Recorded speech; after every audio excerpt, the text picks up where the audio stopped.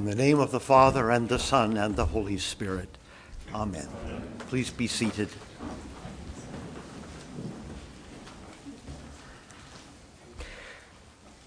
The talk today is titled, Farewell. Don't get your hopes up right away.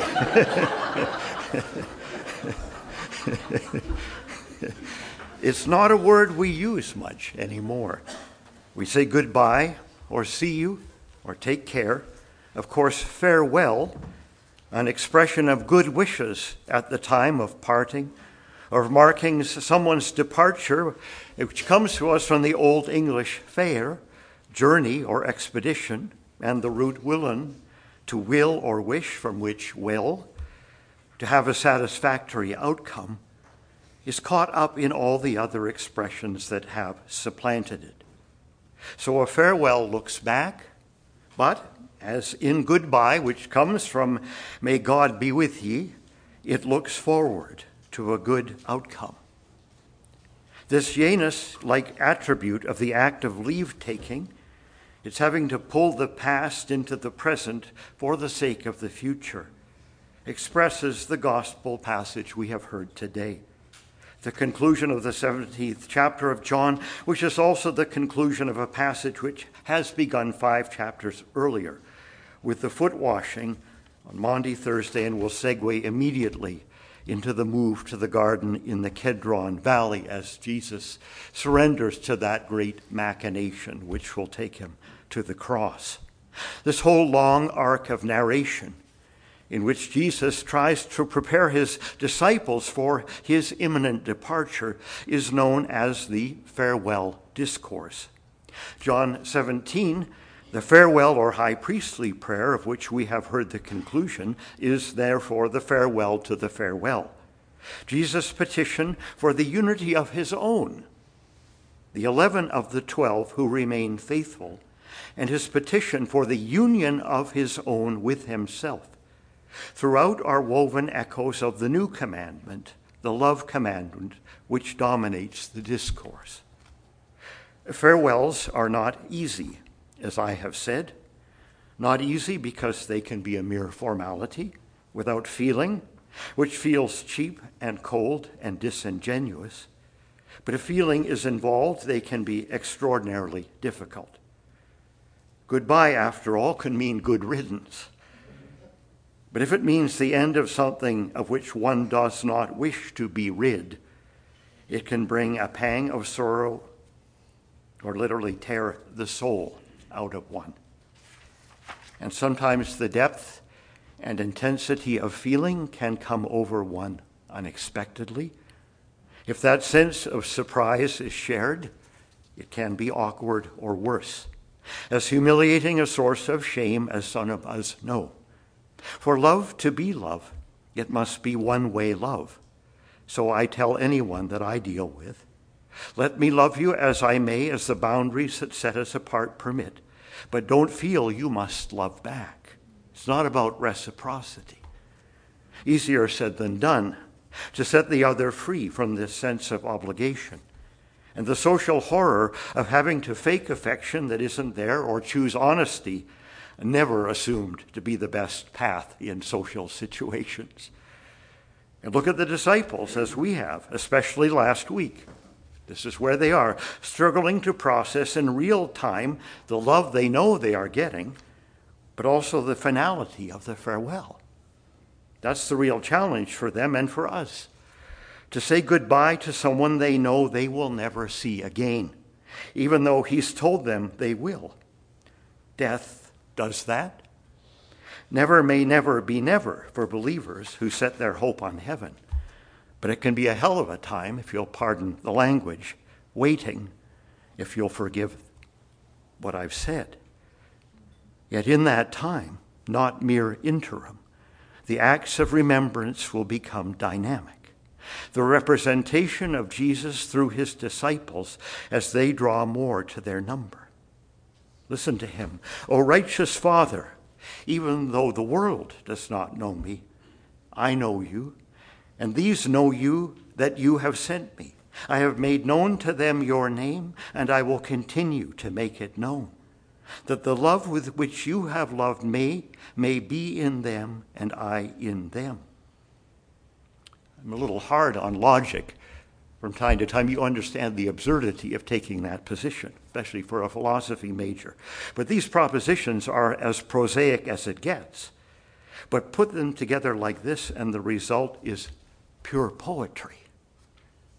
The disciples are not ready to do any of this now. They have yet to come to terms with the worst that is to come. Their minds are tracking. Their hearts are somewhere else again. But in the days after the resurrection and the sealing of the Spirit on Pentecost, Jesus will knit heart and mind, action and passion as one in these disciples. And they will become a concerted force for farewell, the willing journey and goodbye, God being with them every step of the way. And every will be a living into the future in prayer. This is important. The Holy Spirit is really all about our wills. And the movement of the Holy Spirit within us that moves us to prayer is the ultimate expression of that will. The disciples are being drawn to their hearts, where the Spirit moves. They don't just have a story to tell, in other words, a papyrus full of talking points and an agreed-to narrative, cool and objective and laid out there in front of them. No, as this is prayer, they let the heart lead and thinking follow. What the will desires, or rather what the heart desires, the will chooses. The mind rationalizes. Melanchthon, written in Cranmer's commonplace books, is the core of Anglican spirituality. What the heart desires, the will chooses. And then the mind comes along later and makes the best of it. Father Christopher Bryant says, the work of prayer is much more the work of the heart than of the head. By the heart, I mean much more than feeling, though feeling is an important factor in prayer.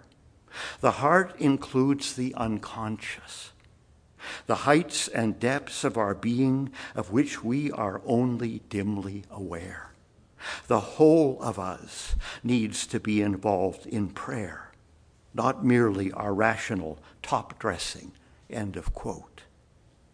As one who prays from the unconscious, and often acts that way as well, letting the knowing unknown detect the known safe and familiar, I am aware of the risks one takes. Either the Spirit is directing, even feeding one the words one will use, or other spirits are. One walks a narrow ledge, and a slip due to fatigue or distraction or counter-transference can send one hurtling into the abyss, and maybe taking another down with one. The way to repair and restoration is long, and one may simply choose to forego it. The oneness that God gives in prayer, then, is shattered as well, maybe irreparably. The other option, however, that of being trained in the same safe, stale platitudes, cut and paste, leaving the Spirit at a sad, safe distance is, to me at least, not my first or last choice. And as my time on this earth shortens, not even an option I will consider. Life is too short to do it from here.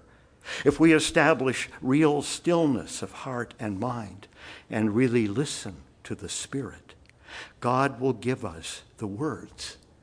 And the words will form images, symbols, the language of the heart, reverberating deep as opposed to abstractions apprehended by the head but leaving the soul unmoved. Again, Father Bryant.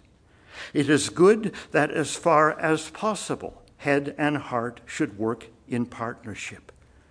But in the business of prayer, the heart must take the lead and the head must subordinate itself.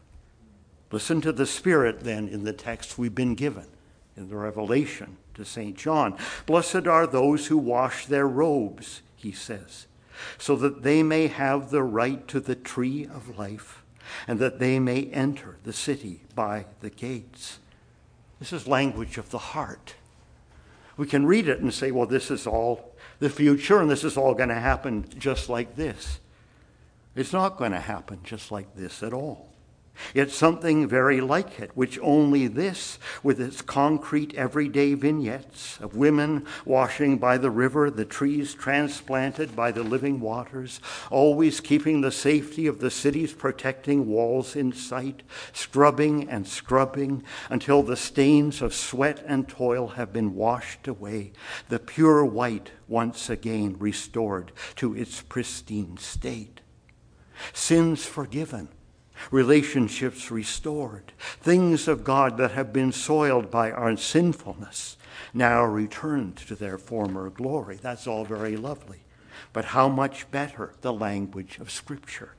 Blessed are those who wash their robes, so that they may have the right to the tree of life and that they may enter the city by the gates. These are symbols doing the talking. And they talk to all of us.